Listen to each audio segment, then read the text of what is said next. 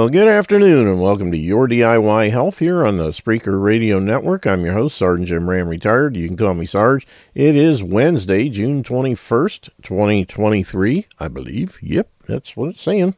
And this program is meant to provide natural healing information only, and it's in no way meant to replace the advice of a competent medical professional, assuming you can find one. I search for and present to my listeners natural modalities that simply assist and augment the body's ability to heal itself. The body wants to fix itself. The body knows how to fix itself. It has a God-given innate ability to do so. The only thing that's missing is the raw materials. And when you put those back into the mix, stand back and wait to be amazed because your body's going to do some really cool stuff. Now you can visit my website at yourdiyhealth.com. That's Y-O-U-R, D-I-Y, like do-it-yourself, health, H-E-A-L-T-H, yourdiyhealth.com. There's all kinds of information there. All the products we talk about are there, including the iTerracare device, which is featured prominently at the top of the homepage. And there's lots of information about that. We got downloadable flyers and brochures. There's a link to a YouTube playlist that has about 130 videos talking about the technology, how it's used, testimonials from people all over the world that have had fantastic, life-changing results using these things, and also testimonials from people who have built a massive home-based business using the devices as well.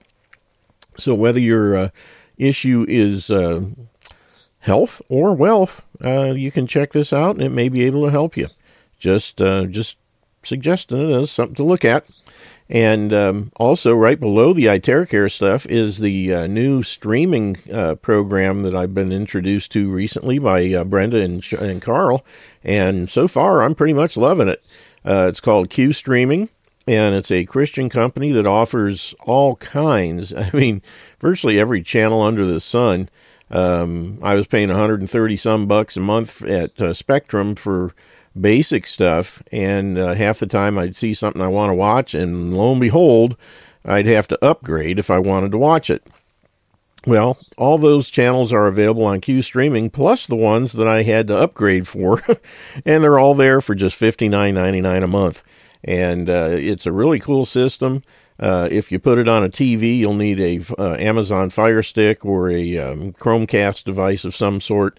The company only supports the Fire Sticks, so as far as if you haven't got anything, that's the one to get. They're about $34, $35, something like that. Take about 20 minutes to set them up. If you have rudimentary computer skills, you shouldn't have any trouble. And once you've done that, you've got access to all these different channels. You can set up favorites so that you don't have to scroll through the almost 2,000 channels that they have. You can just plug in the ones you want. I've got about 60 or 70 in mine, and then it's a lot easier to scroll through and find the things I'm looking for. But you can always go back and look at the big list if you need to. And but they've got all the sports channels, all the movie channels, hundreds of movie channels, and it just goes on and on and on. The only thing, a buddy of mine contacted me yesterday, was asking for certain ones, and oddly enough, they don't seem to have PBS, or at least I haven't seen it, except for PBS Kids. They want to program your kids, but I'm not sure what's going on there.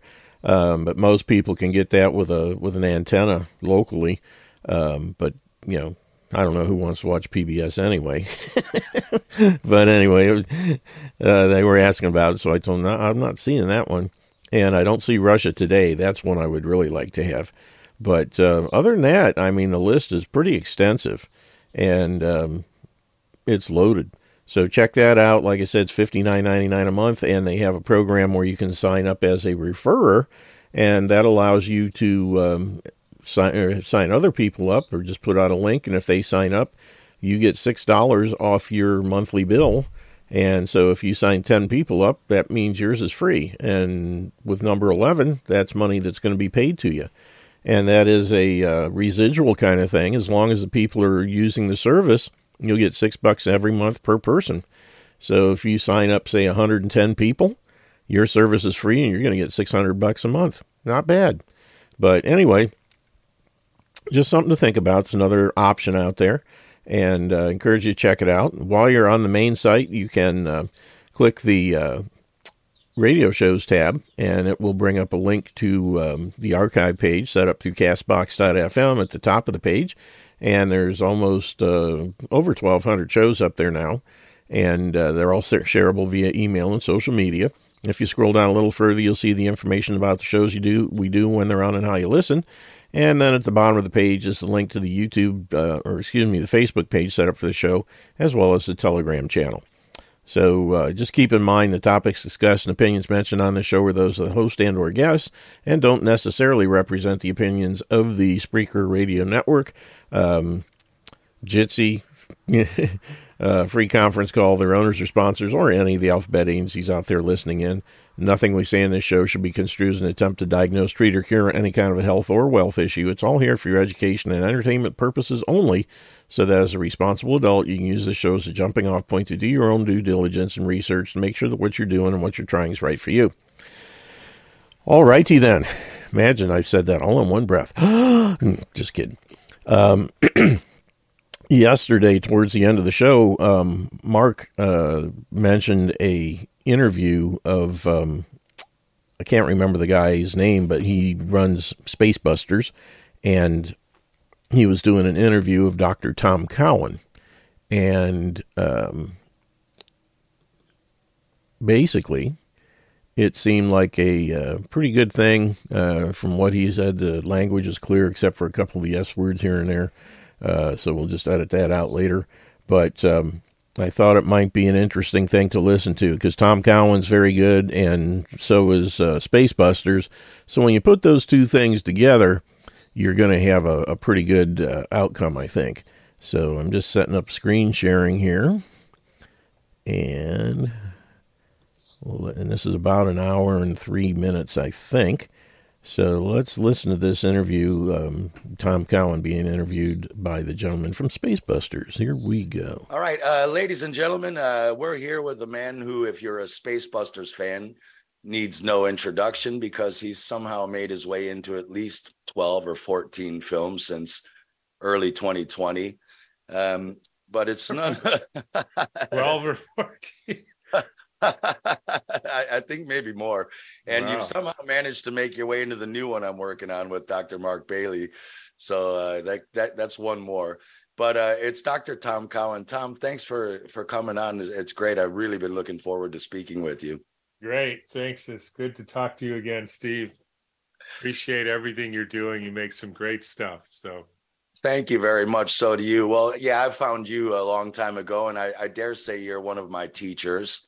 And I've looked up to everything you've done, especially on what we're going to speak about today. Is even in the early days of my filmmaking, I was still under the impression that biology as we know it, cellular biology, is real, and, DNA. And I made some mistakes in my early films that you've been teaching me, like, no, hang on. This is all theoretical. And what we're going to talk about today, which is exciting, is your new biology curriculum, which is great because the timing couldn't be better, in my opinion. All of us for years now have been exposing what isn't and what's false and what's not real, and certain political agendas. And I think people are now at the stage going, yeah, we get it. So what do we do about it, right? And I think that's why I'm really excited about what you're doing. This new biology curriculum, I dare say, is pretty radical. It's a pretty radical thing. But the first question is, I think people would have is like, Tom, why do we need another health curriculum, right? We know allopathic medicine is dodgy, but we have homeopathy, naturopathic, shamanic medicine, acupuncture, witch doctors. Why are you doing this? Yeah, I mean, that's a great question. And sometimes, it's funny when you didn't say it exactly like this, but people say, oh, yeah, I believe everything you say, I'm with you 100%. And I always think to myself, I don't even believe 100% of what I say. It's like I have sometimes conversations with my wife, and she says, did you just make that up? I say, of course I just made it up, But so let me just say, in for the next 45 minutes, uh, I will try to differentiate when I'm saying fact versus my own speculation, right? Because I think that's important. Some things are facts and some things are not. And I don't mind people speculating, but I would rather they say when they're speculating, because, that we all do that. So I agree. You're very logical too. What I like about you is you have intuition and just logic. You don't take BS. You say, hang on, that doesn't make sense. And I get the feeling that's where this is coming from.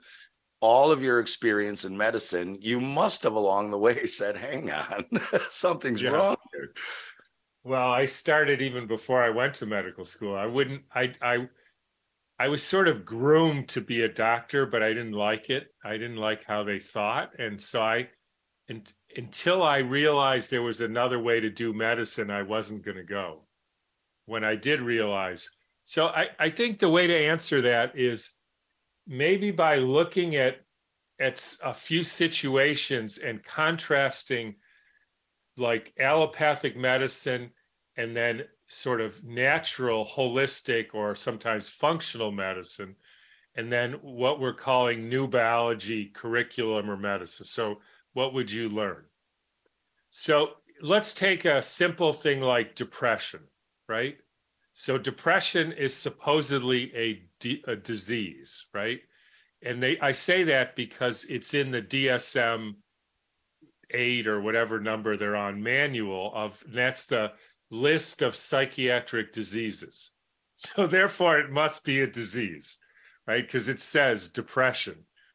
And so the question, and so what we're looking at is, and here's a speculation or a hypothesis, and you can actually say whether you even agree with this or not, because I do, but I would say I can't prove it.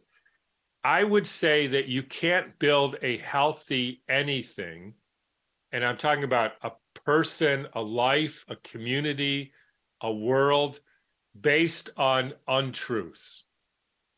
Now, again, I can't prove that, because you could say, well, you could have a relationship that is based on that people hate each other, but they don't say that to each other, and maybe that'll work, right?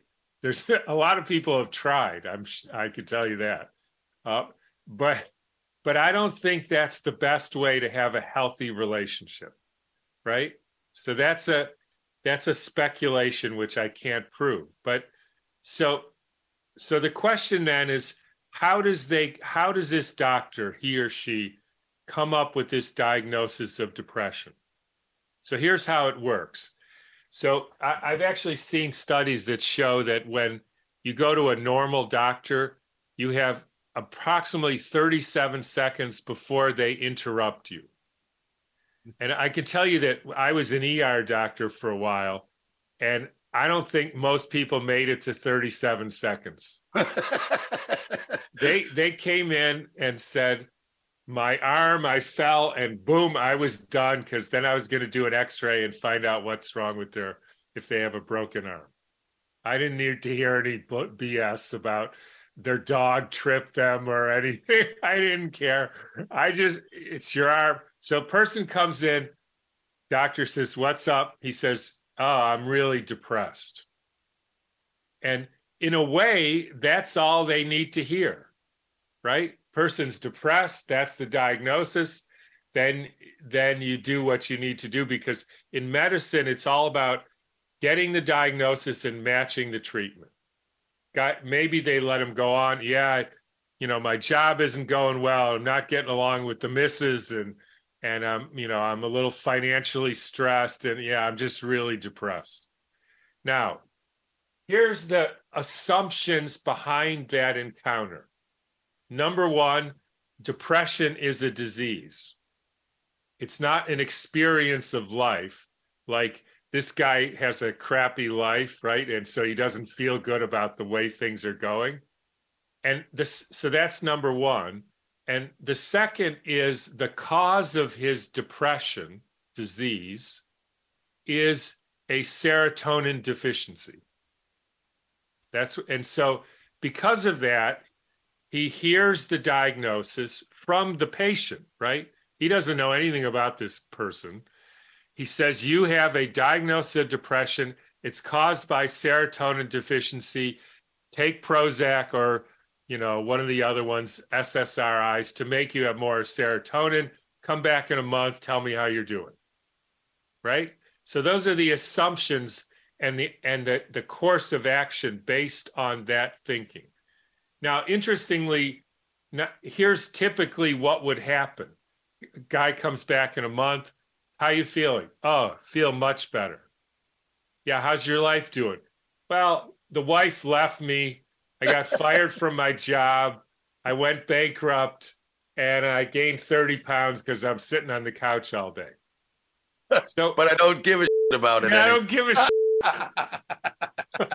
I'm healed. Thank you. Yeah. So you might say, so what makes you think I just don't feel so bad anymore. All right, right. So he's fixed, right? Now, the problem with that encounter is, A, there is no diagnosis of depression. That's an experience, and people have been trained to say that. And B, and here's a fact. This is not speculation. There is no evidence that a chemical in your brain called serotonin has anything to do with the symptom of feeling bad. That has been disproven. Even, our friend Kelly Brogan has published studies on that. There is no evidence that that's true. And the evidence that they will give you, well, I gave the person a chemical like Prozac and they got better, is supposedly proof that it's caused by serotonin. In other words, if somebody is something and you give them cocaine and they feel better, that means they had a cocaine deficiency and you fixed it, right? That's the proof. So that's obviously nonsense, right? So yes. my conclusion of working, I never really did that, but I was part of that system for, decades, is the problem is the assumptions. They assume there's a disease, which there isn't. They assume a cause of an imaginary disease, which has not only never been proven, it's been disproven. And even that's not even getting into whether nerves have synapses, which they don't, and whether there's neurotransmitters, which there aren't. They don't. Yeah, exactly. So that's even a part, those are even assumptions underlying the whole serotonin thing. Okay, so that's obvious. That one's, let's just call it BS. So then, okay, so you're a little bit more enlightened person. I'm going to go to my holistic functional doctor. So you go in, say, I'm really depressed and tired, and he listens to you and you do a questionnaire about 20 pages of all the symptoms and got low libido and et cetera. And so then he says, okay, we need to do some tests. So he does he or she, I keep saying he, but could be anybody, about $4,000 or $5,000 worth of tests on urinary amino acids and neurotransmitters and a whole lot of other things. How much lithium is being excreted in your hair, except it wouldn't be much in you. Not much. So now, what are the assumptions? Well, first of all, there's a disease called depression, right? They still believe that.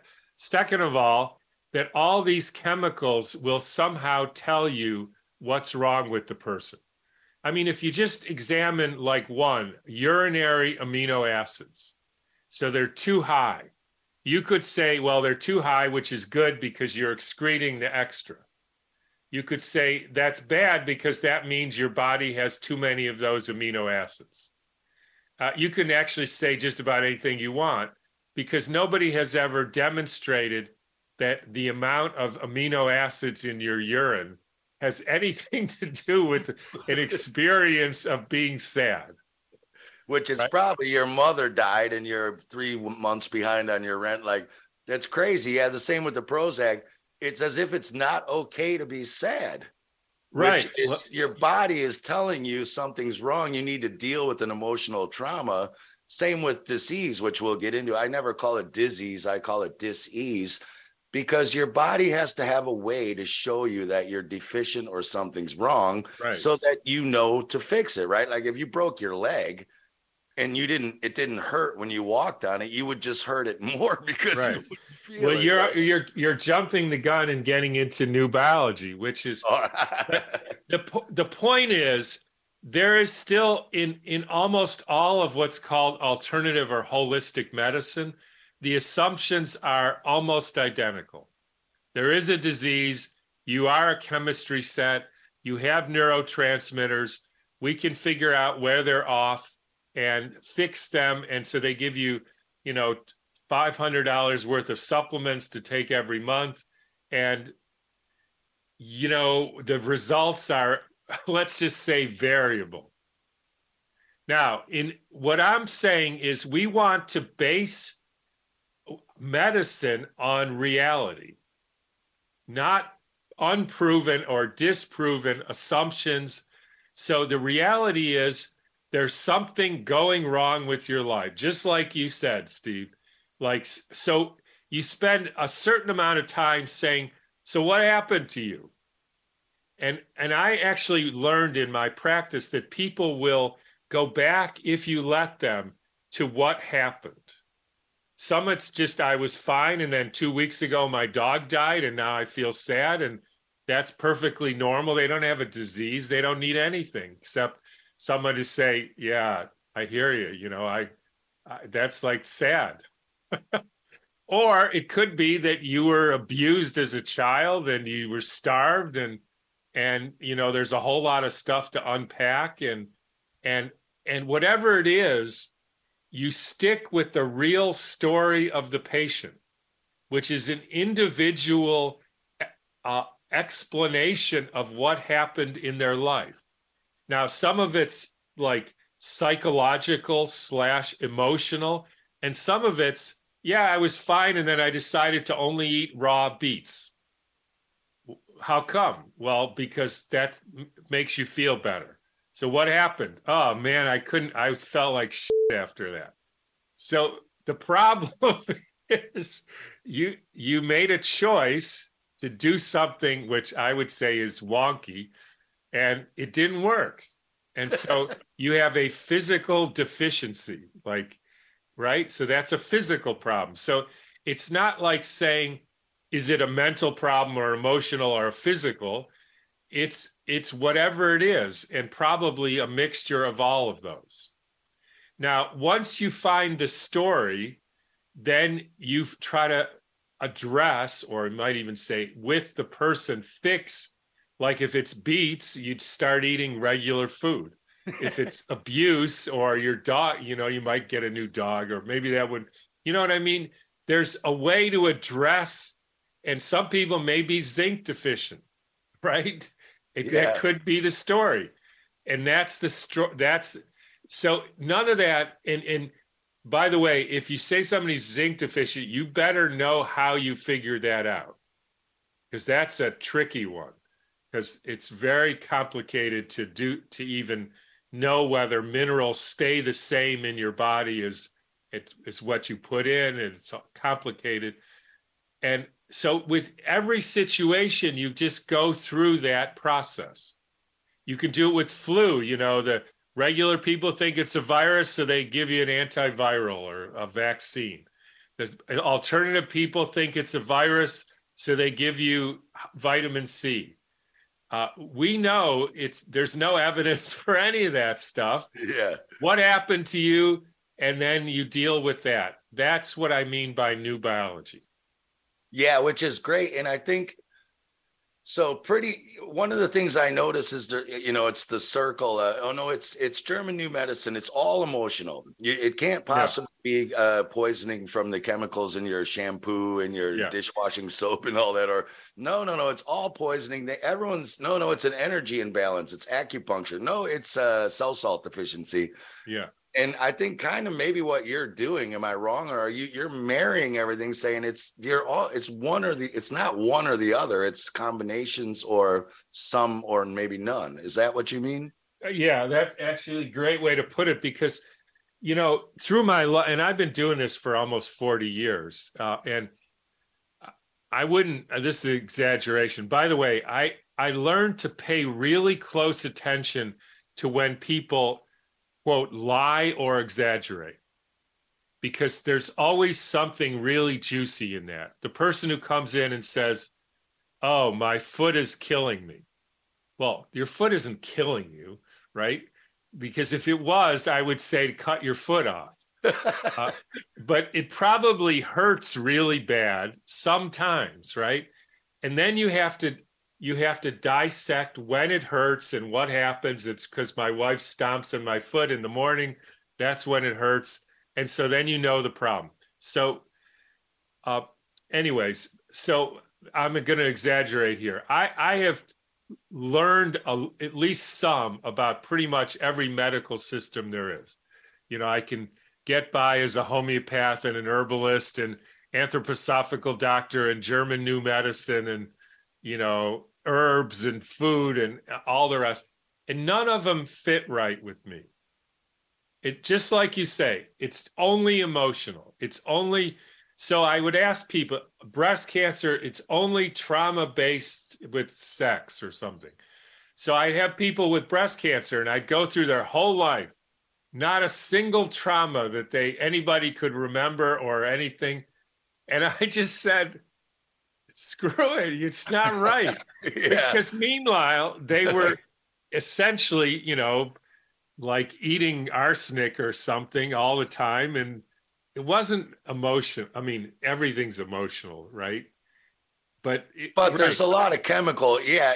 There's something to Bruce Lipton's work. I don't like the word epigenetics because genetics are BS too. But there's, as Bruce Lipton always said, when you're in love, you meet someone for the first time. He said, are you sick? You're not. Yeah. Even you're still eating arsenic and dish soap and all that, but you're walking around.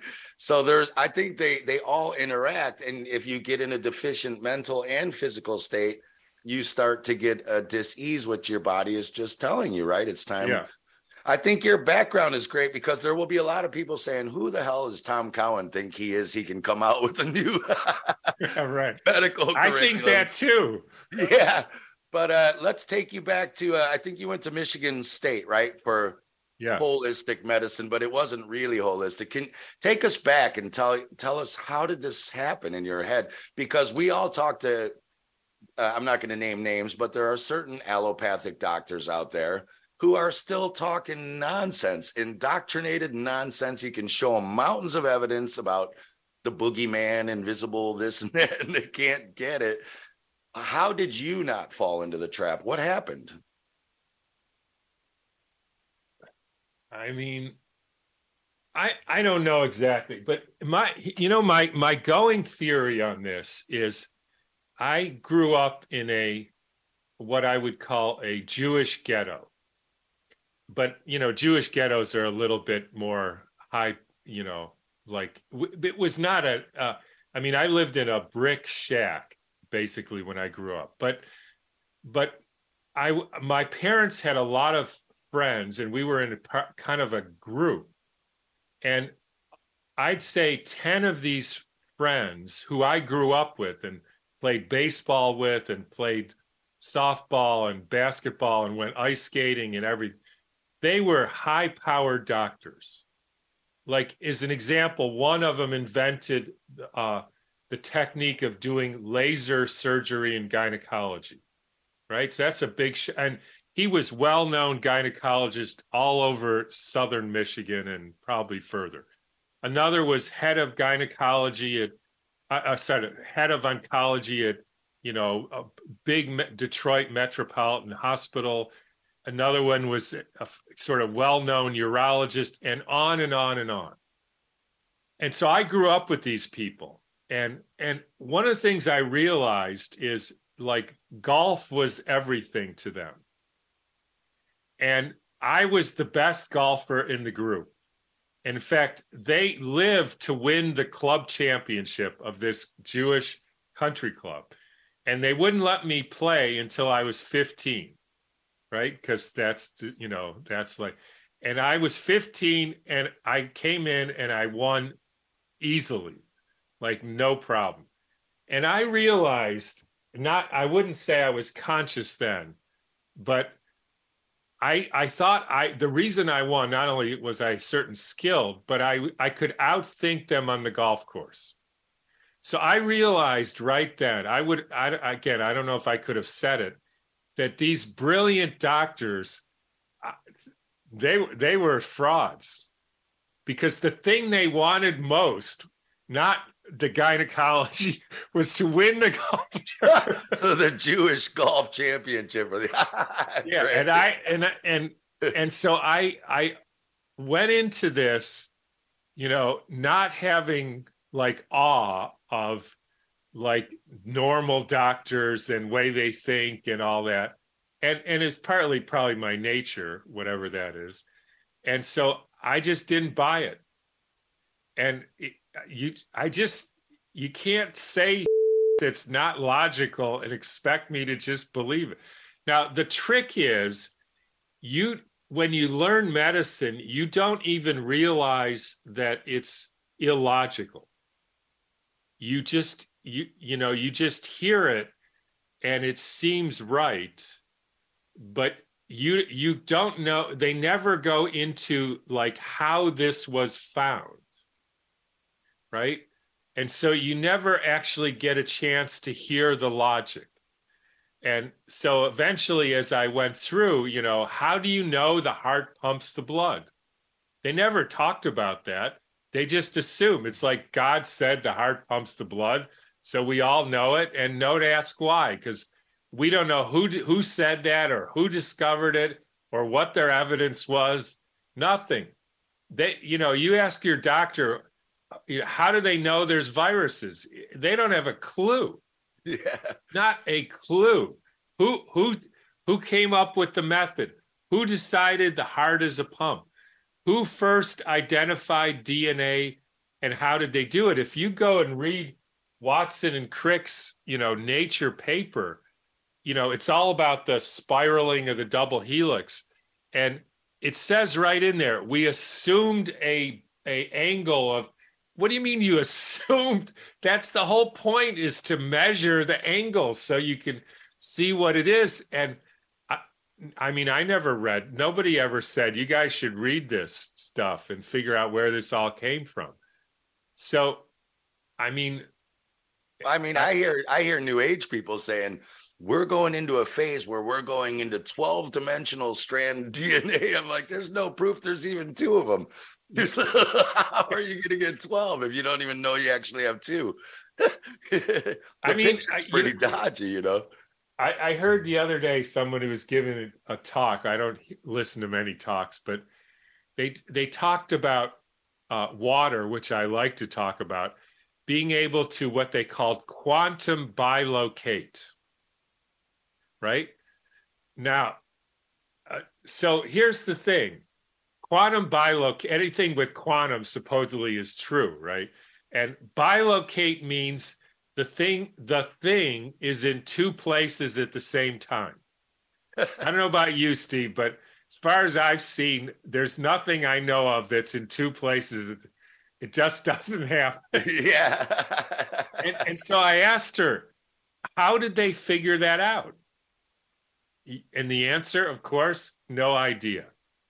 So I went and looked at the study. It's yeah. You're talking about maybe magnetic field potential, like the ether. If they're playing tug of war and you're in France and I'm in Denmark, we pull the rope and we move at the same time. But quantum physics is theoretical. Everything's a theory.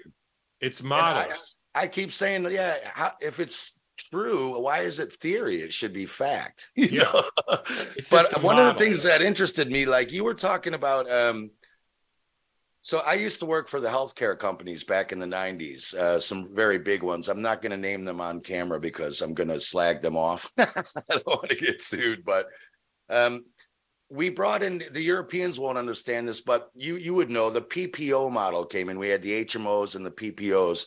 Basically what we did is, because we were trying to make massive profits, so we say, well, Tom, you're charging too much for this visit or this or that. We're going to regulate what money you get for the visit, but because you're on our list, we're going to send you 20 more patients than normal, so you'll get more patients. And I'm sure there's bean counter actuaries somewhere who worked it out. Like, how do we get the deal sweet enough where he'll take it, or she? But, the problem was, as Andy Kaufman was saying, now some of these doctors see a patient for 6 minutes. And what I like about your story, if you could talk about it, is your approach is you need to talk to them for a lot more than that to get, as you say, to cut through the BS and find out what is really making you ill, right? How did you come up with that approach? And can you talk about that approach? Yeah.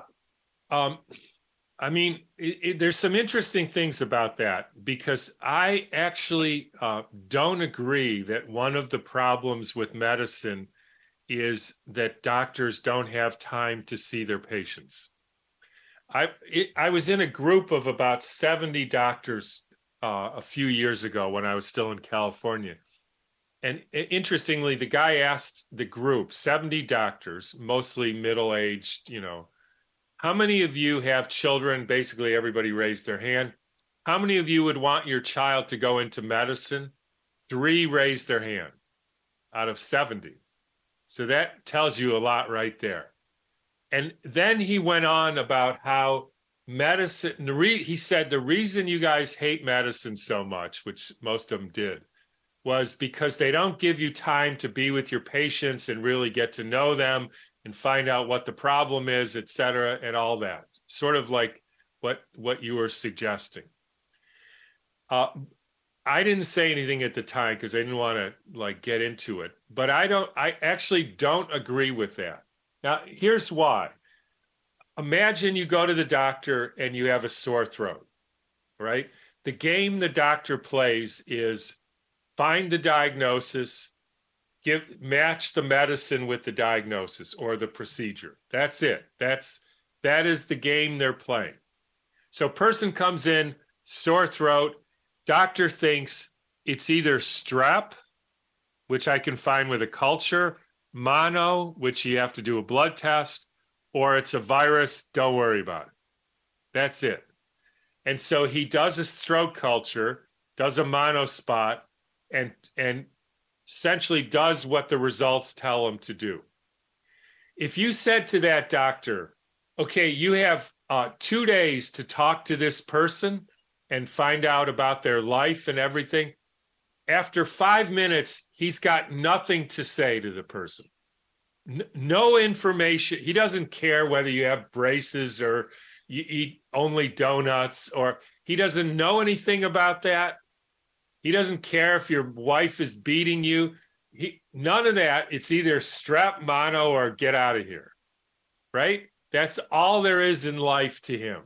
So you could give him 6 weeks to be with that person, and he doesn't know, anything more than in the first 3 minutes. So I don't think that solution would help, right? Because he doesn't, if you say I have inflammation in my joints, it's either rheumatoid arthritis, osteoarthritis, lupus, or you're making it up. And so he does the blood test, gives you the drug based on what he finds. He doesn't care if you're eating crap and never exercise, right? Every once in a while, somebody will go rogue and say, you should try to walk every once in a while. Yeah, you're kind of fat. Yeah. But we were drilled into, it's never the patient's fault. It doesn't matter what don't say it's because they do this or think that. It's genes, viruses, or bacteria, or bad luck. That's it. That's why people get sick. So just figure out which of those. So that model came about because of the way they do medicine. And for whatever reason, I just, in medical school, they used to use me as a model for how to question people. Not that but because a person would come in and I would say, walk me through the day. Okay, I wake up at 7 and then what do you eat then? I eat good food. I don't want to know that you eat good food. You tell me what you eat, and I'll decide whether it's good food. Yeah. I just eat normal donuts, not powdered sugar on them. Right. So I would go through how they live. You know, what do you do? What do you think about? How are you getting along with your family? What kind of house do you got? Wallpaper on your house? You know, was somebody? What do you do with your lawn? Everything. So I wanted to know where, and out of that came this whole strategy of, and you know, it does take a while, but it doesn't take as long as you think once you get good at it. You know, and then I learned from Carl Rogers. He was a sort of humanistic psychiatrist, that if you question people but never ask them why, like, why do you have a sore throat? They don't know. And it gets them out of that intuitive side of their understanding. I got a sore throat yesterday. It hurts really bad. I go through when it happens, how it happens, what it feels like, all the details, but it's my job to know why. And then I would tell the story back to them. So you said that you were fine, and then you got a flu shot, and next thing you know, you're paralyzed. Is that right? Yep, that's right. I think I know what happened to you. You got the flu shot, paralyzed. This is not Guillain-Barré syndrome. This is poisoning, paralysis of your nerves, of your motor nerves from a poison. And that's why there's no compliance problem, because the person inevitably says, so you have to tell me how to get that poison out of my body. Got it. Which is a perfectly reasonable question, right? That's what I would ask. Yeah, I see. That's what happened to me. I shouldn't have only ate beets. Tell me what to eat. Fine. Here, do this. You'll be good. Right. It was so very they won't simple. Come to that conclusion, right? Until you walk them through it. It never occurs to them. It might have been that shot or the beets, right? But they do know, don't they? Subconsciously. They know. You just have to unlock it, sort of. And you know how I knew, Steve, that they know? And again, I stole this from Carl Rogers. He said, if you're questioning somebody and you get to this point and then you say it back to them. So here's what they say. One of two things, which is, I knew it. 2, people told me it wasn't true. Right? And then the sort of coup de grace comes. They either start laughing or crying, 100% almost. That because people say that it's like they say it's a release. Like, I knew this was the problem. I mean, it's either funny or it's tragic. You know, sometimes it's sad because they went 20 years knowing that it was that flu shot that got them in the bad state. And every neurologist told him it wasn't. I've had story after story like that. And so, and I can't emphasize, none of what I'm saying is theoretical, right? I'm not getting any theories of neurotransmitters and how nerves work. This is what happened to you in your life. We know that certain poisons cause neurological symptoms. That's what happened to you. Exactly. I mean, I can tell too, you're the kind of person who doesn't mind rocking the boat, and I think you actually get off on it. Yeah. A little bit. But you probably even piss off a lot of people in the homeopathic, naturopathic, because again, it's still a medicine-based thing about the symptoms sometimes. You know, what you're saying is, let's get to the cause. Like, you know, who cares about the disease or the treatment right now? What is this? And that's the problem we don't get with most medical systems. Even the homeopathic, it's still a medicine-based, doctoring. Would you agree with that? Or what's different about your program than, like, someone says, well, I got a naturopath or a homeopath. What would be different with the new biology curriculum? Yeah, I mean, most naturopaths and, Chinese medicine, homeopathy, I don't want to overgeneralize here, but they basically believe in the disease model. They believe in the categorization of diseases.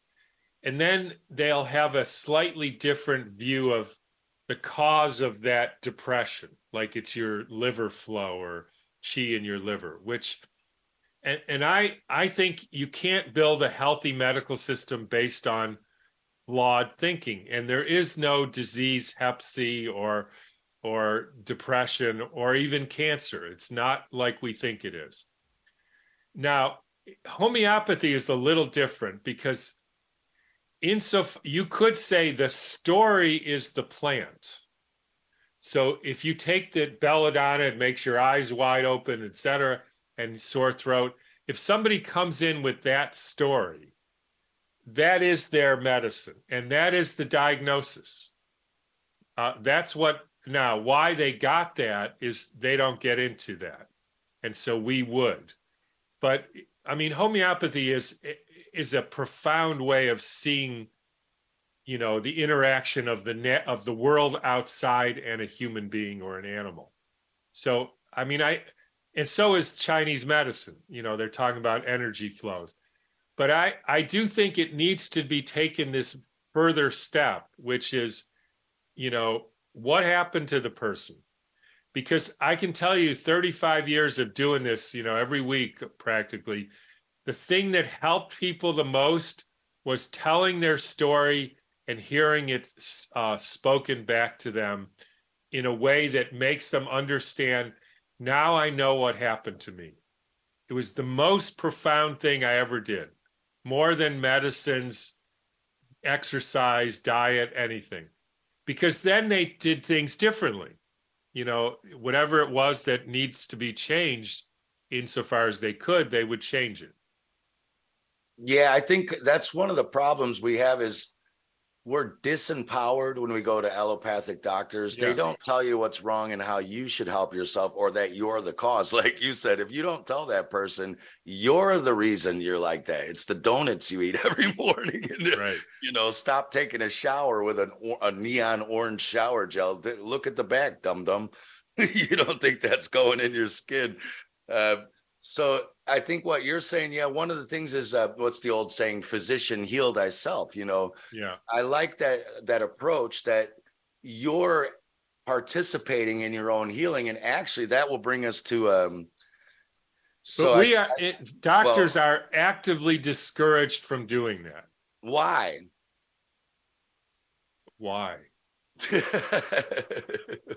Well, the teachers of medicine don't know anything about it themselves, so they would be exposed, right? Nobody wants to be exposed. Like if you say, do you think that neon soap gel is bad for it? He doesn't even know what that means. So he would be exposed and not knowing his business. And second of all, what would happen is people would be empowered to change things for themselves and, and therefore not be interested in taking stuff to suppress their symptoms. I mean, the way I see it, it should be extremely rare, and I mean extremely rare, for a person to be taking a pharmaceutical drug. I mean, I would go months without prescribing a single one. I mean, even a year, not one. Because nobody needed, and yet most people are on, 2, 10, 6, whatever, every day of their life. So they've been brainwashed into not thinking about reality, and their whole life is theoretical models, which they don't even understand how they came about. Yeah, exactly. I noticed that even when I go home to the States, to visit my family, they're all on 20 pills of this, that, and the other. Like, in Denmark, people aren't really so pharma crazy, but they're still on them here. But they're on for everything. And I'm like, why? Just take a nap, dude. Open the window, drink some water. But that brings us. So you, in your new curriculum, you had these 4 assumptions or tenets, I would call them. And the number one is what you're talking about. You said the body is self-healing, self-regenerating. That's one of the principles, right, of this new biology. Because people are going to say, what do you mean new biology? What new biology? What are you talking? What's new about biology, right? Right. Well, it's a new understanding, but it's actually, in some ways, it's a misnomer because it's an old understanding that has been forgotten. And we went into this cell, DNA, living beings are chemistry sets, and we're not. And that's the problem. So we went into this model-based theoretical stuff, which isn't working. And so, yes, how do I know that the body is self-regenerating? You get a cut, it heals. Yeah. That's it. Exactly. Yeah. And T.C. Fry and Herbert Shelton, they were talking, what was her name? Florence Nightingale. Yeah. She just opened the windows and let some fresh air in. And there's like 30 guys breathing out and farting toxins all over each other. And she opens the window and they all get better. Yeah. No medicine, just fresh air.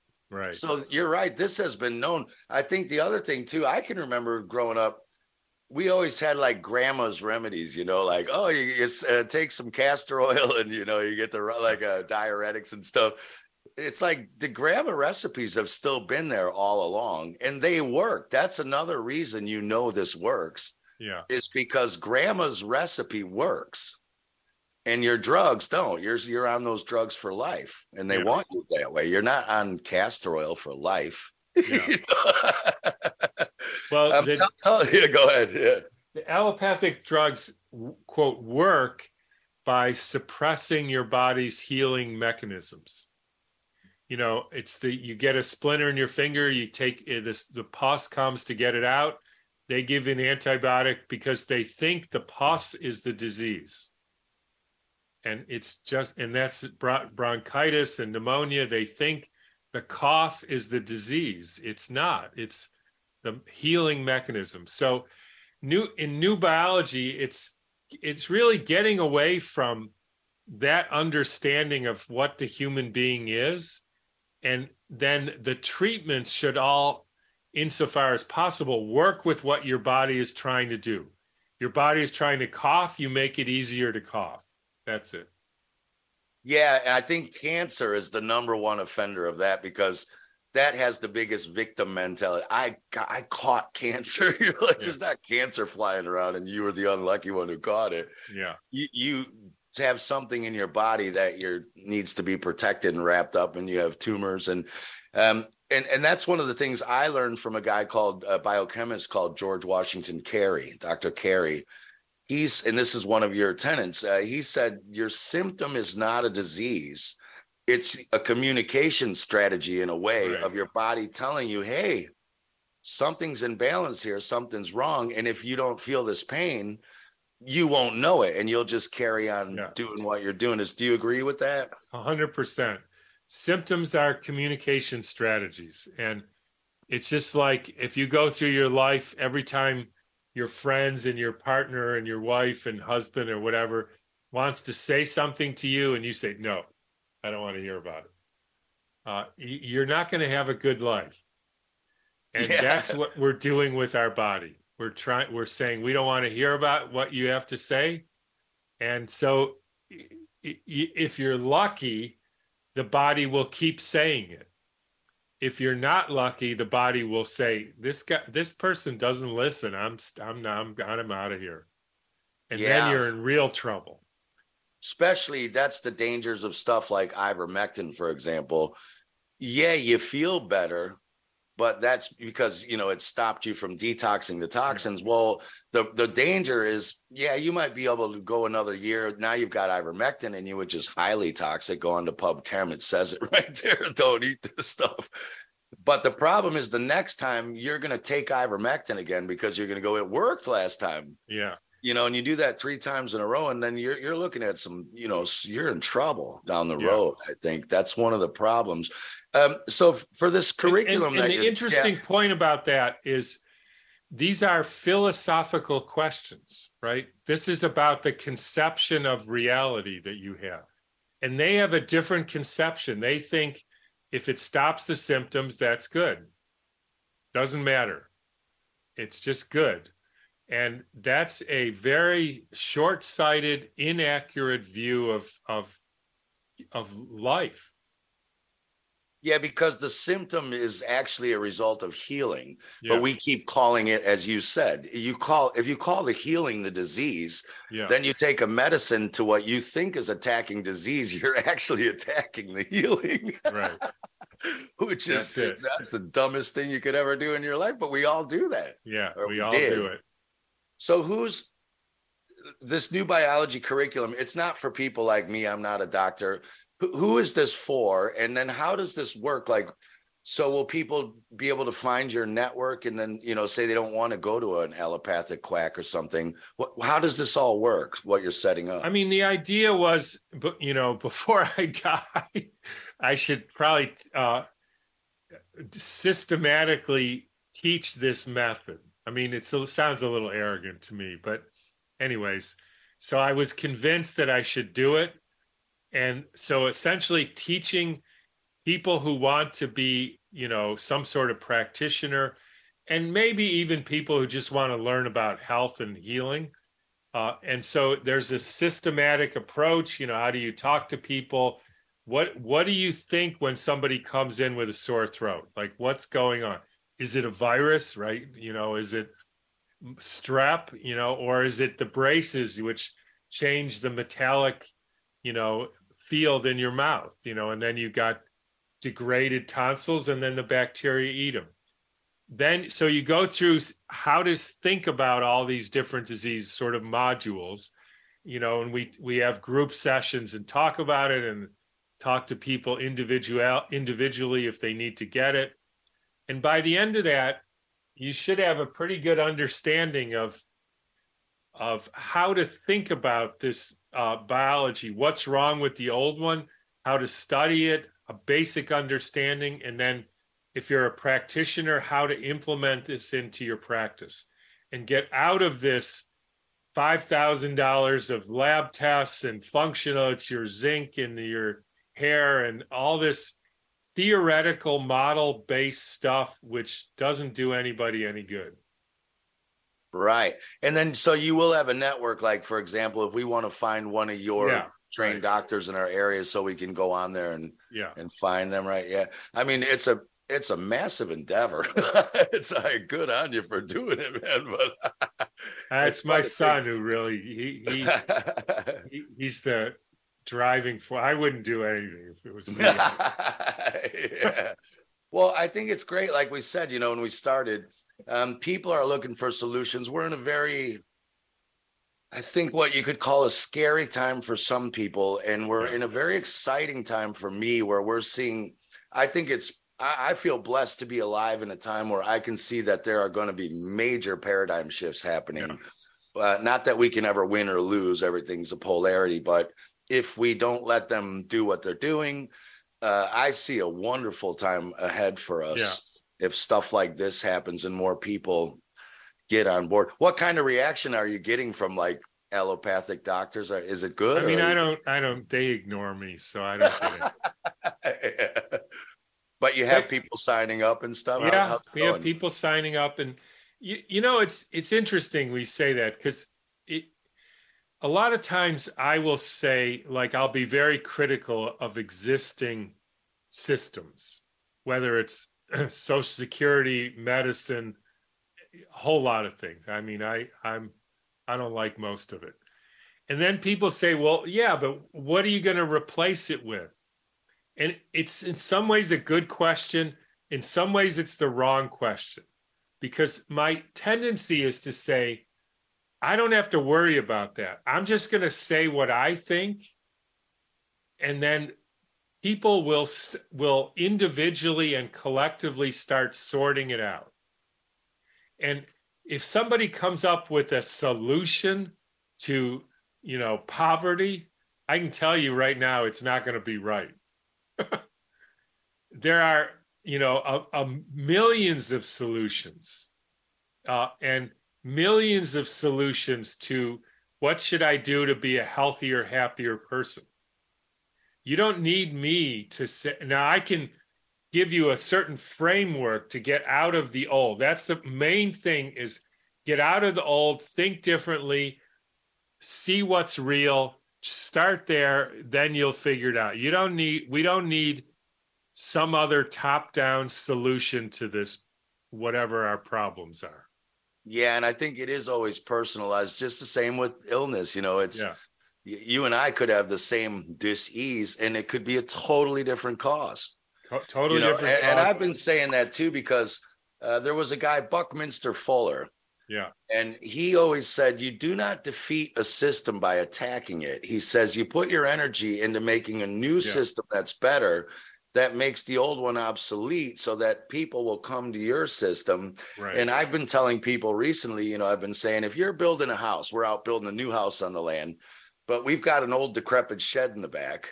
Well, we're men. We can only do one thing at a time anyway, and the women can maybe do two, but we cannot build a house and knock down a shed at the same time. So are we going to build a house, or are we going to put the tools down and go knock down the shed? And I see a lot of that happening even in the movement you and I are involved in, with the terrain versus that thing. I'm going to keep this YouTube friendly. To me, I'm not attacking the Kennedys and Malones and all that. That's knocking down the shed. I'm saying, go ahead, do that. I'm going to show you what's up.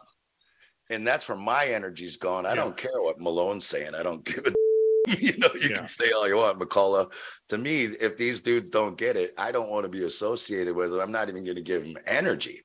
Yeah. So that's what I like what you're doing. You're saying, screw this. Lanka did the same. He said, I already debunked the boogeyman, so I don't need to be in the future movement to keep debunking the boogeyman. I did it. So it's like, what do we do now? I mean, I think we need to still point out to people the flaws in that way of thinking. I mean, but I totally get it, and which is why you can't also sell this and by being angry and upset all the time and unhappy and unhealthy and pissed off, and world sucks and everybody sucks and here, come and join me. Why? Let's all be miserable together. Like I'm not joining you. But that's anyways. Yeah.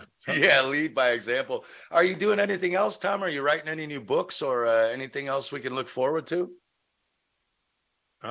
No books right now. Not particularly. I'm just right. Yeah. I mean, I'm really I'm getting sick of talking about the boogeyman, but I agree with you. It's still, we need to pursue it, but a little bit, I'm getting interested in like what you're talking about, the heart. It's not a pump, what we call immune systems, or cancer, metabolic function. It's all BS. You can control your breathing and change your heart rate.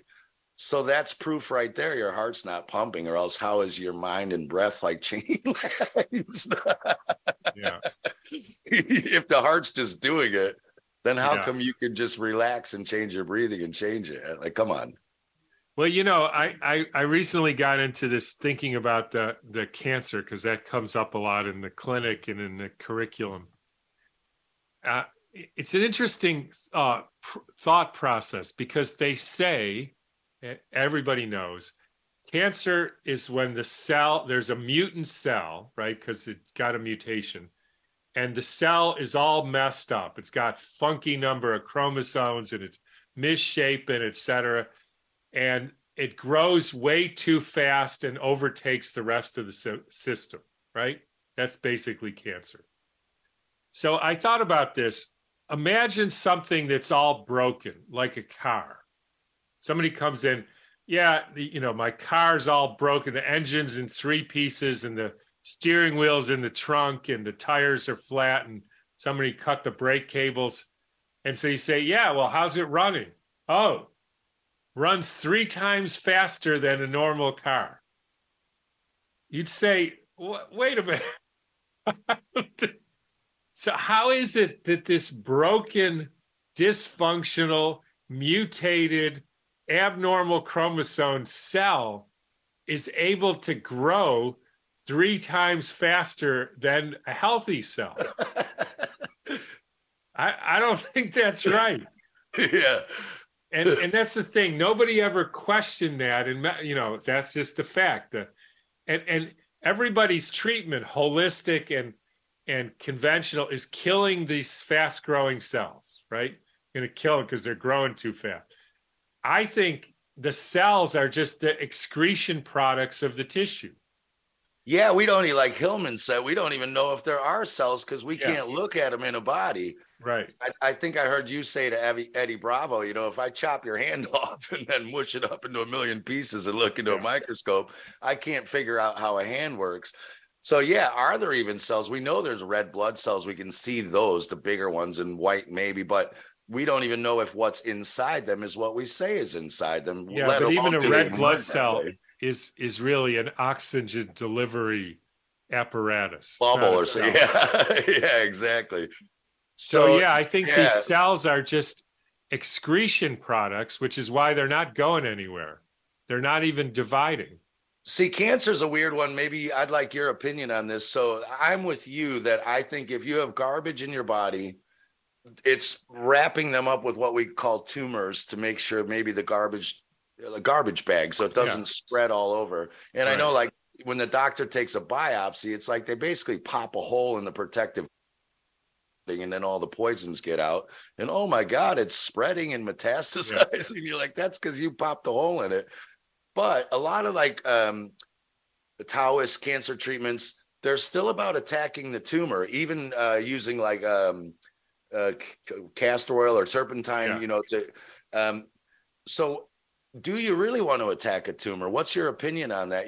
Are you really trying to get the poison out from inside, or do you want to be messing with tumors? So my conclusion right now, and this is the part that I would say is speculation, not fact, is we're made of tissue, and tissue is always, it's always dying and regrowing, just like normal. And so at the periphery of this tissue, it forms little cells, and those slough off, and then you get new tissue. If the tissue, like your liver, is poisoned, it obviously will make more faster cells that are not the right kind of like nice little bags of garbage. Like the normal ones are just bags of healthy excretion products. These ones are abnormal, misshapen, toxic stuff. And then the more you put in poisons, the faster the, quote, cells will form as your body tries to detoxify. And then it isn't that those cells travel through the blood and go to your spleen. It's that the liver is full, and then the spleen is the next site. Just like if you put garbage in your house, you put it in a bag, and that's fine. You take it out to the curb. But if you put twice as much, you got twice as many bags, and then eventually you put it in your spare bedroom, and et cetera. And then it goes in your kitchen, and then you're dead. So it's not a bad idea to take stinky garbage out of your house, right? Like, that's fine.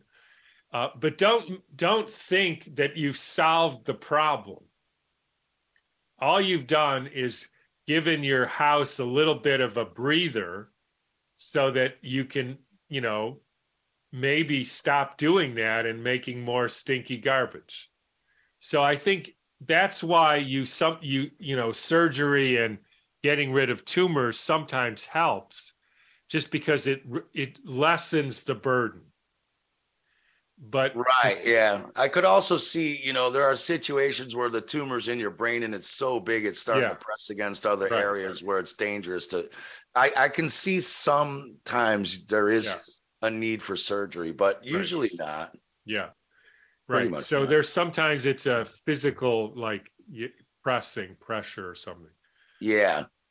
Yeah, exactly. And it's also the same with DNA. And by the way, I saw you you read Tracy Northern did a paper on the amino age. It's a girl, by the way. You weren't sure if it's a he or a she. She's actually my co-author. I'm going to put a shameless plug in. Oh, wow. She did all the illustrations for our children's book, The Dukes of Dents, which is on all Amazon, but she's a wonderful artist and a brilliant researcher. So yeah, she is brilliant researcher and writer. Amazing person. Yeah. Brilliant. Yeah. I've learned a lot. She's one of my teachers as well. So excellent. Well, we won't keep this too long, Tom. I just want to say it's a pleasure to speak with you. And all right, Steve. It's great to talk again. Thanks for excellent. We'll speak again, and I'll see you at the end of COVID. We're both in the upcoming end of COVID series. So looking forward to that too. All right, Steve. Thank you. All right. Thanks, Tom. Have a great day. Okay. Bye-bye. Well, anybody have any comments on that? That was pretty interesting. Gotta love Space Busters. Nobody? Nothing? Okay. Well, anyway. I thought it was very interesting. Yeah, I think it's pretty straightforward, really. Mm-hmm. When they're talking about tumors, what I've seen is you give the body the stuff it needs to fix itself, and it makes the tumors go away. And the only thing that I may tend to agree with is in certain cases where a tumor is putting a lot of pressure on something and causing like vision issues or something like that, it may be advantageous to hit the tumor out. So, because it may take a long time for it to go away on its own. But I would try try working on it first and seeing what happens and see if it starts to shrink. And, see what timing looks like. If it looks like it's shrinking fairly fast and it's taking pressure off, then no need for surgery. But, it's always best to err on the side of caution first and foremost and, get into the nasty stuff as time goes on. Mm-hmm. I thought it was interesting how he's saying, that in a doctor's appointment, they give you about 30 seconds before they cut you off and all that. And I thought, boy, that's true. Yep. And they're really going to categorize it A, B, or C, or it's in your head or whatever real fast instead of really figuring out what's going on with you, Yeah, they're going to basically force you into their box. Right. Rather than listening and having an open mind, they're automatically going to lock you into this little diagnostic box that this is what it is based on their indoctrination and training. Yeah. Which he really didn't say, though, as he had treated people the last several years or worked with them. I mean, he did say, he went for a long time without even writing a script, but he really didn't talk about supplements either, other than, he doesn't think you need to figure out if you're low in this, that, or the other. So it's like, what? He just basically listened to people and helped them to figure out what was going on. I don't know. Yeah, it's one of those things where nobody has the whole answer. That's what seems to be definitely the case. And they know something's wrong, but they're not looking at all the options. And they haven't seen Wallach's research, apparently, about the 90 essential nutrients. So they're looking at it from the fractionated nutrition standpoint, which, it's always best to give everything. That way you're making sure you're covering all the bases. And if you think you're deficient in one thing, and you only give that one thing, then you run into the problem where there are so many different nutrients, especially minerals, that balance one another out, like selenium and copper. If you give selenium without giving copper, you're going to end up one too high and one too low. So there's another issue that, they can just be exacerbating a problem without knowing it. And that's why, I really like Wallach's approach as far as nutrition goes, because you cover all the bases in a broad spectrum thing. I also love the fact that we're seeing the results that we're seeing with the Iteracare wands that we had only seen in the previous times from the good quality nutrition. And that's what just amazes me with the video we listened to on Monday. I mean, Nancy had so many different things. They were all nutritional deficiency diseases.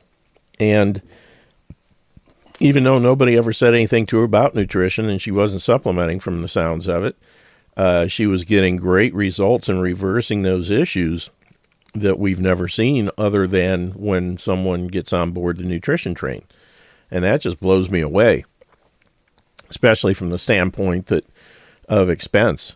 You know, $380 for a classic wand, and you can help yourself and everybody else in the household, friends, family, whatever. But, you know, usually most people are going to need close to a 200-pound dose. And if you throw in a few secret sauces, you're getting up to where your monthly auto ship could be easily double what you're paying for one classic wand. And you're paying it every single month as opposed to, you know, just once and buying the wand.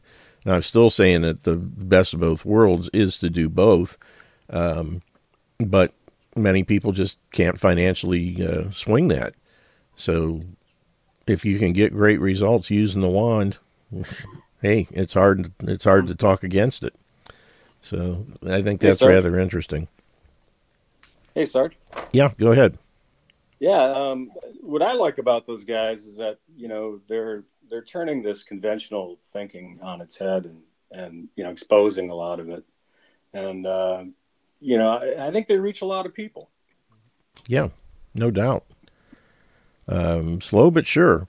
You know, that's the thing. And, you know, like I said, what's his chops with Space Busters? I mean, he's putting out videos all the time.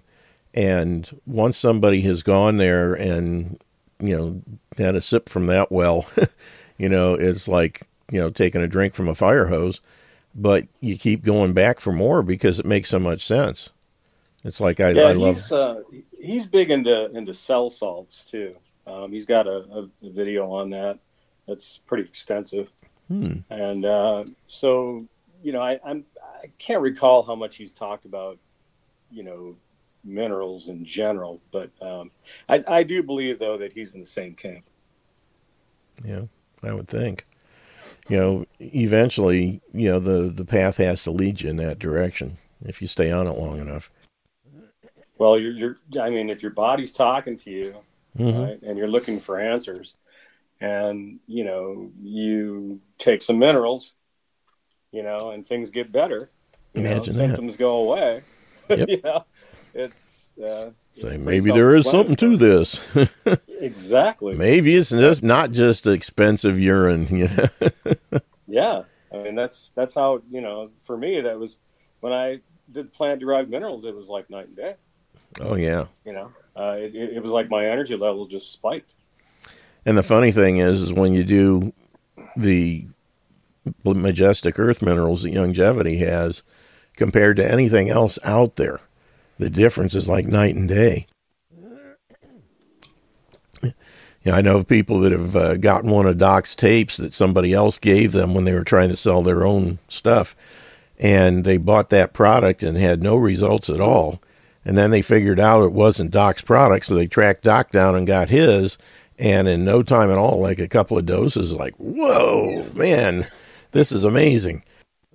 Well, yeah, you know, and it's like, you know, you've had the testimony about your stomach acid for man. And, you know, I had the same issue. I didn't have it as long as you did, but, you know, basically they keep pushing the same things, you know. Oh, well, you know, you got high stomach acid. Yeah. Prilosec, and, oh, yeah, well, you've got anxiety. And, oh, you know, oh, yeah, well, your blood sugar's a little bit high. Oh, on and on and on. You know, and there's a pill for everything. Oh, yeah. And the pills usually cause more of the problems, you know. Exactly. Your blood pressure meds and statin drugs will cause you to become type 2 diabetic, usually within 2 to 5 years. You know, those kind of things. It's just, you know, it stacks up one on top of the next. And before you know it, you got a whole ration of stuff and you're hooked for life and you can't get off that roller coaster. And it's but sad. For me, it's once you understand, though, you know, how the body works from the time you take food in, right? How it goes down the esophagus, into the stomach, what the stomach's supposed to do, right? Mm-hmm. What the duodenum is supposed to do, what the small intestine is supposed to do, what the large intestine, when you start to figure all that out, okay, a lot of their pills and stuff don't make any sense. That's for sure. Oh my goodness. And that's what they rely on. They want you to be the guy, the patient who never questions anything. Yep. Just give me the pill. Yeah, exactly. But if people are smart and they start figuring things out, all of a sudden they don't need old Mr. MD anymore. Yeah. Funny, a friend of mine just ended up in the hospital a couple of weeks ago. Had an issue where he has AFib, and it kicked in and caused him all kinds of issues, and it was going on for several, like 30 some hours. And he goes to this hospital, and they check him in, and they put him on a new medication. And the doctor, well, it's a nurse practitioner, is going in circles. You have to take this. First off, he refused to take statins, and they had him on some sort of a blood thinner, I believe, and he had a stent installed some time ago, and they said that, you have to keep taking this because of your stent. And so it's the stent that's the problem. Well, it's also the AFib. Well, which is it? And they would never answer his questions straight.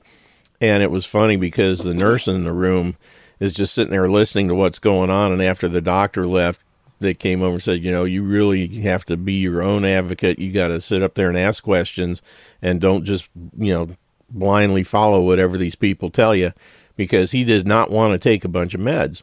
And, the nurse said flat out, so, it's refreshing to have someone like you in here, because most people, that's exactly what they want. Just give me another pill so I can keep doing the stupid things I keep doing. And, if my blood sugar's up, give me a pill to make it come down. If my blood pressure's up, give me a pill to make it come down. I want to keep living my crappy lifestyle and not make any changes and not be responsible for my own health. I just want you to give me a pill. And that's the way most people hooked to the allopathic horse are acting. And it's just a sad, sad situation where people don't have enough concern about their own health to ask questions and say, why do I have to be on this stuff? And is it right for me? Is it doing the good thing? Is it going to fix the problem? And then can I stop taking it? Or am I going to be on it forever? What are the side effects? Nobody asks those questions. They give me the pill and I'll be happy. Yeah, it's just like Tom Cowan said, Yeah. They suppress, something that your body's supposed to be doing. Mm-hmm. So yeah, that's all they do. They poison biochemical pathways, and basically a poison the body response. It's nuts. Yeah, and then if you, like you said, if you've done some research, and you've looked into the, fortunately, the Space Busters has done quite a bit of research when it comes to the history of the AMA and all that other stuff. And so if you put two and two together. And you're going, well, these guys are just, there isn't any, I don't believe anything they have to say. Yeah, they're a bunch of shysters. They've legislated themselves into a protected monopoly, so they get to control everybody else out there. And it's like, who died and made you God, That's why I think that that Steve Falconer and his partner in making the videos and Space Busters have been so effective, because they've basically taught you, to look at, where this stuff comes from. Yeah. They get people to look outside the box and actually ask questions. Don't just go along to get along and believe what people tell you. And, that's the beginning. Once people start asking questions in one area of their life, they can't help but start asking questions in other areas too. Pretty soon the veil starts getting pulled back farther and farther, and next thing you know, you got another person who's now awake. And that's why these guys, that's why they're dead set against people like Cowan and Kaufman and Amanda Vollmer. And we have to control this stuff on the internet, this misinformation. Yeah, exactly. Steve Falconer. I mean, Falconer has been extremely effective. His videos. Have Jerry Day. And Jerry Day. Yep. Just spot on, And they just, all they want to do is badmouth these people, and it's like, well, because they're over the target. And that's the thing. That's all they do is badmouth them. They can never give any specific instances or information as to what this person's doing that's so bad. What makes this misinformation other than just you're saying it is. They can't give any substantive proof of any of the stuff they're alleging. They just make the allegations because most people are stupid enough to believe them. And like you were talking about the Iteracare one, and there was a video that I watched. It was about 3 years ago now, I think. Fellow's name was Dr. Jerry Tennant, and he was an ophthalmologist, but he had, for some odd reason, he had encountered some kind of a problem. He was working on one of his patients and encountered a big health issue, and couldn't find a way to fix it. Went to all kinds of doctors and everything, and one of them just basically sent him home to die. And so he started to work with this thing that came out of Germany. This guy invented this voltage type device, and similar to what you're talking about with the Iteracare, and so he perfected this. He worked on it himself and perfected it, and sells them. He sells these things, but the video is called "Voltage is Healing," right? And so the idea is that, if you have low voltage somewhere in your body, that is the expression of disease. Right? Okay. So, by correcting that voltage, your problem goes away. Yeah. That's where, that's one of the ways that colloidal silver helps things, especially like in a burn situation. You have nerves in the skin that have been damaged, so the voltage isn't flowing like it should, which causes pain. And that's how compresses and Silverline bandages and things like that, when applied to third-degree burns and severe skin damage, can reduce the pain because it reestablishes the current flow and gets everything going back as close to normal as possible. And it's one of the few things that people that are severely burned can utilize that will help ease the pain. Yeah, and now for me, I try to put two and two together. So, whenever I hear something about voltage, because we are electrical beings, right? So I'm thinking, okay, now, according to his videos, the cells are supposed to operate at about 0.75, negative 0.75 millivolts. And it's really low, if they're not operating at that in that range, then that's where you start having issues. Well, also, the minerals that you're talking about, I think, also help with the very same thing, right? Yep. They help to regulate, the cell so that it can produce the proper voltage, right? Because they also have, what do they call them? Cations, isn't that it? Anions, cations. Yeah, and those have a charge associated with them, right? Electrolytes.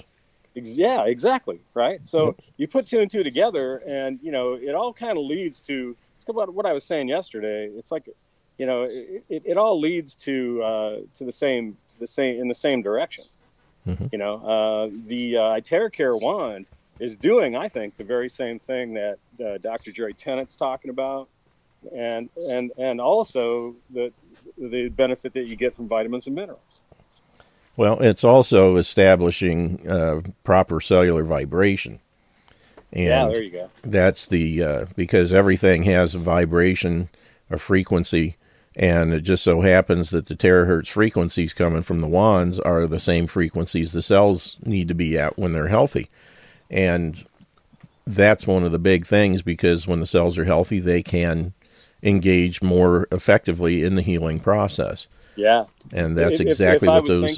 Thinking of it as a pyramid, I guess I would think that, you know, the Iteracare wand would be right at the top of the pyramid, because, you know, it's producing a terahertz, which, you know, I don't know of anything else that does that. It's up there, and you know, that's the beauty of the thing, is it's because it's giving the cells exactly what they need. It's a very broad spectrum approach that allows the cells to then, you know, cover everything, cover all the bases. That's what I like so much about the Iteracare process, is things like, you know, like the Rife machines, things like that, where you have to and the Healy's, you've got to dial in specifically for your what you believe is the problem. You got to dial it in. If you don't hit the bullseye, no results. But with this thing, you're just giving the cells what they need, and then they just turn around and fix whatever problems they got. You know, it doesn't make any difference, you know, from that point forward. And that's why people see such broad spectrum results. And, you know, the other day I had somebody send me an email and said, do you have any videos that, you know, prove that this thing works?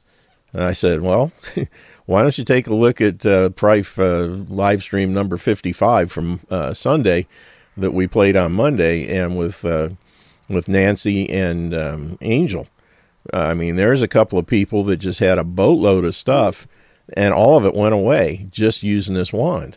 I mean, if that doesn't give you something to think about, you know, I don't know what will. Yeah, yeah, and it's kind of like where you were at too with your health. You know, when you got away from the MDs and you said, okay, look, you know, I've got to do something different, and so, you know, you started on this journey, and the vitamins and minerals and stuff, and you know, that was the ticket, right? Oh, well, maybe. Yeah, and it's kind of the same. You know, it's kind of the same thing in that, you know, you have to get away from this, you know, these allopaths, that way of thinking, you know, and, you know, realize that, you know, if you give your body what it needs, that you're gonna be fine. Yep.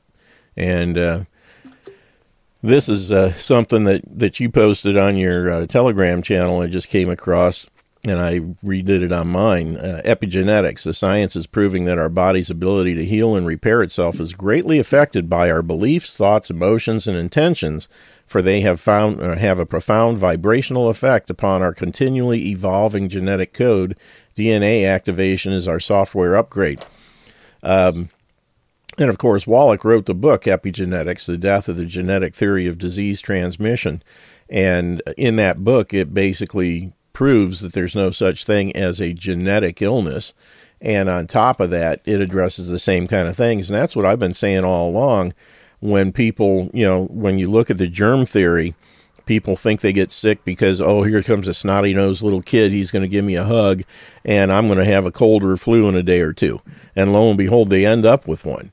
It's not because they got some germ from that kid. It's because their mind told them, because of all the lifetime of programming they have, that when they're exposed to something like that, they're going to get sick. And boom, they do. And all it is a seasonal detox that they were primed for anyway, and the little mental push that shoved them over the edge into, you know, seasonal detox city. And people don't realize how powerful the mind is. Yeah, and people run to these doctors for like anything now. Oh, yeah. You know? I stubbed my toe. I better go get. I got a hangnail. Yeah. Yeah. Give me a break. It's unbelievable. Yeah. Well, you know, and if they want to do that, that's up to them. If the thing is you have to figure out whether or not they're doing it because they really have they need that fix, or if they're just doing it out of ignorance and programming. And will they be able to overcome that if they're given enough information to show that, hey, that's not what you need. You actually need something different. And then you kind of lead them in the right direction. But I give them just enough to see whether or not they're willing to look for anything more. Oh, yeah. If they're not, see ya, have a nice life, you know. Yeah. I'm not wasting my time. But the weird thing about that, Sarge, is that it's hard to believe how many people are just so indoctrinated. Wrapped around the axle, as I like to say. Unbelievable. Terminally. It's an epidemic. Of ignorance. It really is. And the thing is, you have to separate the ignorant from the stupid. You can't fix stupid, but ignorance can be educated. And once you determine which is which, it's a triage effort. You figure out, get them in two separate groups. One group, you say, have a nice life. And the other group, you start to educate and see how far along you can lead them. But see, for me, I take a little bit of everything from all different, kinds of different sources. Mm-hmm. So, I try to do it that way and, just reaffirm, I think. Yeah. And that's the way you need to be, because I love this stuff. Like I said, I was talking last week, we were at our church with, they had Vacation Bible School, and somehow or another, the topic of my niece came up, who had the glioblastoma, which is a gallium deficiency. And, they said, how old is she? And I said, she was 24. And, she passed, shortly 2 years or so after diagnosis because she wouldn't listen to me. And I could just see the look in these people's faces, these people that diagnosed her are doctors, why should they listen to you? Yeah. And the thing is doctors are educated or indoctrinated in one specific area, which is witchcraft and sorcery. And there's no way possible anybody in the world can have a total grasp on medicine in general and what to do for certain things. And unfortunately, what people don't realize is MDs are relegated to the area that deals with trauma cases. And that's it, basically. And why on earth, like I said, it's all the programming over years and years and years. Watch Marcus Welby and Dr. Quinn Medicine Woman and all the rest, that you have to go to the medical deity. And even though they are totally clueless about what causes the problem and what makes it go away, all they have is drugs and surgery. And it's like people can't get that. Some of these people that are working in these hospitals these days, they look like the people that you find at Walmart at midnight or something. Mm-hmm. And the thing that gets me, I can sit there and I can tell them honestly, I said, look, these people are programmed in nothing more than drugs. They don't know what causes anything. They don't know what makes it cures anything. They just know what treats it or manages it. I have had more success than any MD I've ever run into in helping diabetics become former diabetics, in helping relieve the so-called genetic high blood pressure and making it go back to normal, in helping people that had, were blind from macular degeneration to get them back where they could read the paper without glasses. Oh, yeah. As a retired cop, Yeah. And when I was a little kid, everybody, what do you want to be? I want to be a doctor. Well, in a way, without becoming one, I've gone beyond that, because I didn't get stuck into that, square peg in a square hole situation where nothing else is allowed to be looked at and considered. I got into the open mind format where we look at everything and see what works for this. And it makes so much more sense. But unfortunately, virtually all professions are the same way. The higher you get up, the more restricted you become in what you're allowed to think. Right. And we've already seen it, right? With everywhere. These doctors being booted right out. Mm-hmm. Yeah, look what happened with COVID. I mean, that was a prime example. The people that towed the line, that stayed in, with whatever the hierarchy of the organization was saying, as long as they parroted that, they were fine. The first guys, or whoever, would start to say, wait a minute, let's look at something else. We've never done this. There's no early treatment. We have to wait till you're near death before you can do anything. That's insanity. And the people that tried to say otherwise said, this isn't right. We need to do something fast. Those guys were just jumped on and beat on, and, they started passing legislation saying that they'd be thrown out of they'd lose their license if they, push this disinformation. Give me a break. That's the mentality that everybody, you can't step out of that box. Do you think that you could actually do your show now if you had advertisers? Well, funny you should say that. When I first started with Spreaker back in September of last year, I started getting emails from them all the time. You need to use the whatever their monetization system is, where they have advertisers that they'll plug their ads into your shows and stuff. So about a couple of months ago, I said, well, what the heck? I'll go ahead and do it. So I signed up. I did all the paper, all this junk that I need to do, and the next thing I get is an email saying that my show's been blocked because they're not right for their advertisers. So, in answer to your question, absolutely not. Yeah, and so we're if you really think about it, we're kind of in trouble in this country. Yeah. We're not allowed to get the word out. Yeah. That kind of thing. And but at the same time, Bud Light can have put queer on a can and everything's fine. Yeah. But to think, they're just totally upside down. That these people will stop at nothing to ensure that they keep the goose that lays the golden eggs. Mm-hmm. Yeah. That's the thing. That's what's really scary. Yeah, and that's the thing. If you're pushing, continue to just lie and cheat and do whatever they can to make sure that that they keep their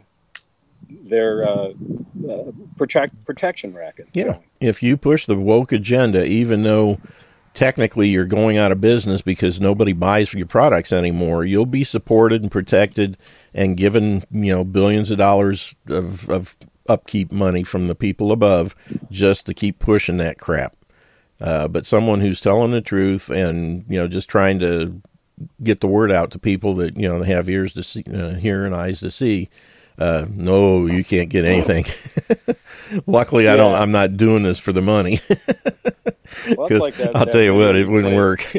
You played that video the other day where, one of the guys were like, well, was this guy a doctor that said this or that? Yeah. And it's like that's a deciding factor. It's just like, I had my chiropractor just bought an Iteracare wand. But she said she couldn't consider, selling them because it's not FDA approved.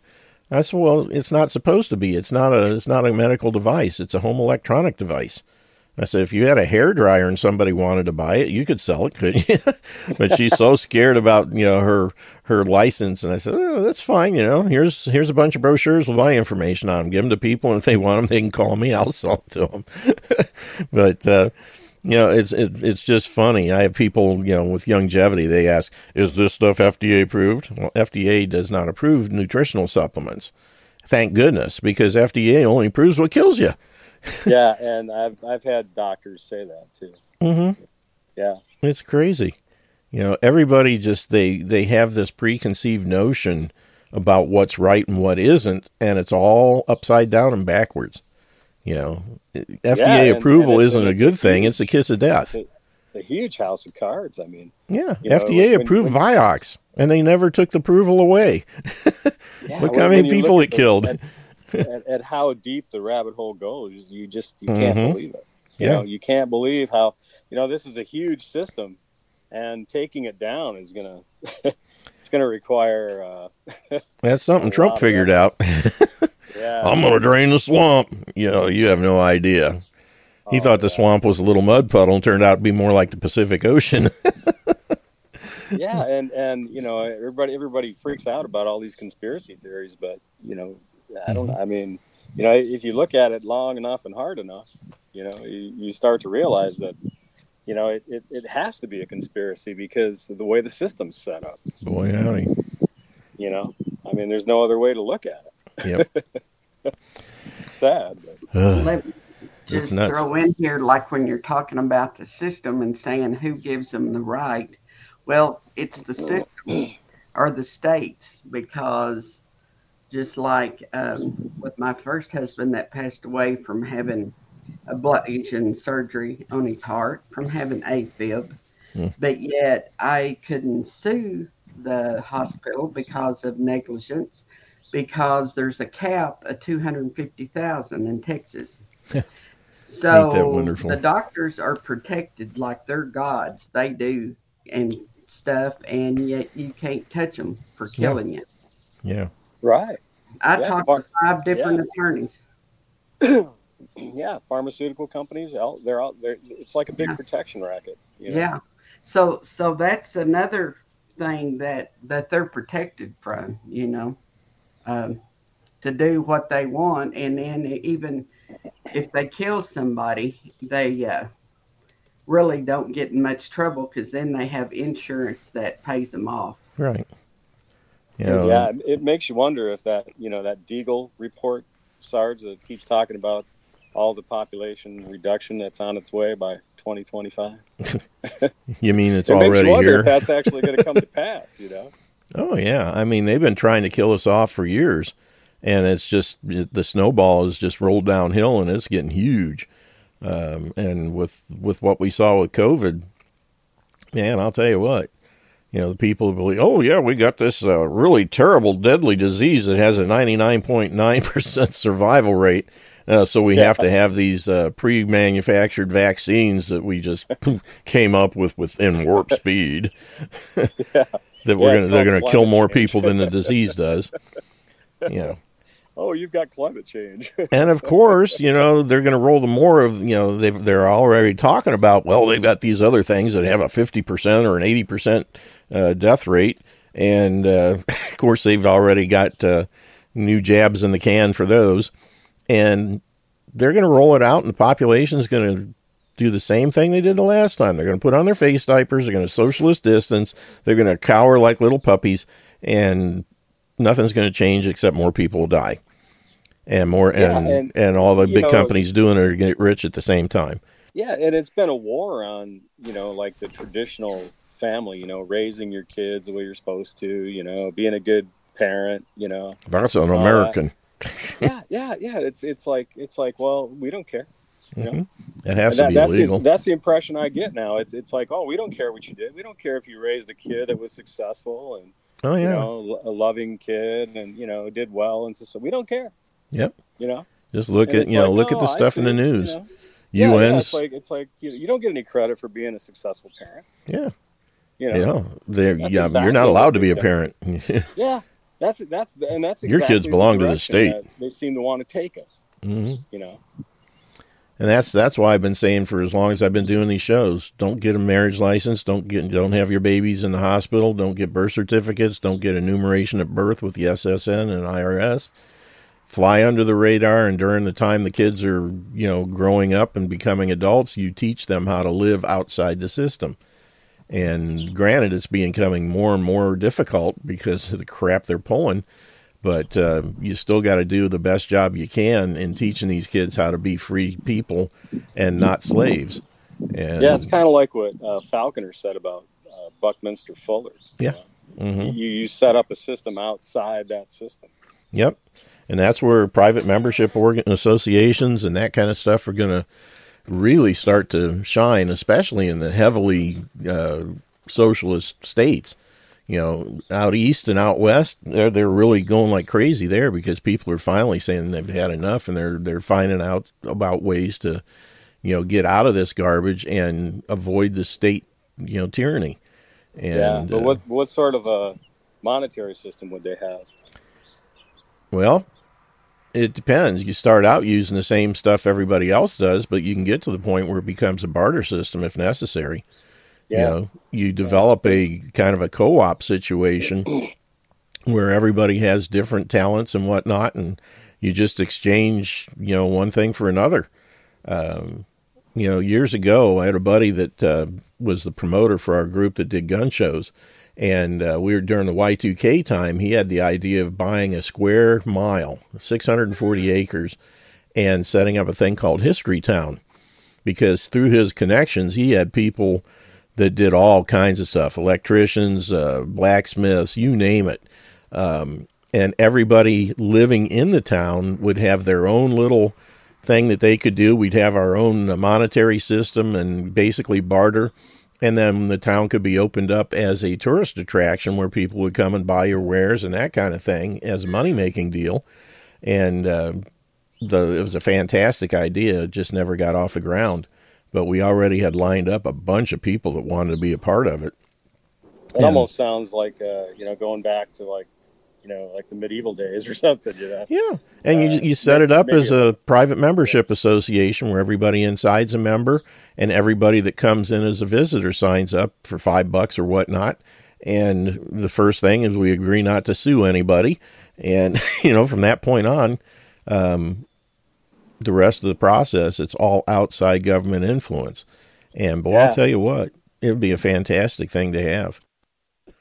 Yeah, it's like, if you've ever gone through any of those, those old, what are they called, displays or even shows, I guess, where you've got these people who are like spinning, doing the old-fashioned weaving type stuff and all that, and you have looms and like spinning wheels, your blacksmiths and all that. Yep. You would think you could build a community out of that. I had a buddy of mine, one of the guys that was going to be a part of this, had 28 acres of land. He had built his own house on it. There were no utilities coming on the property.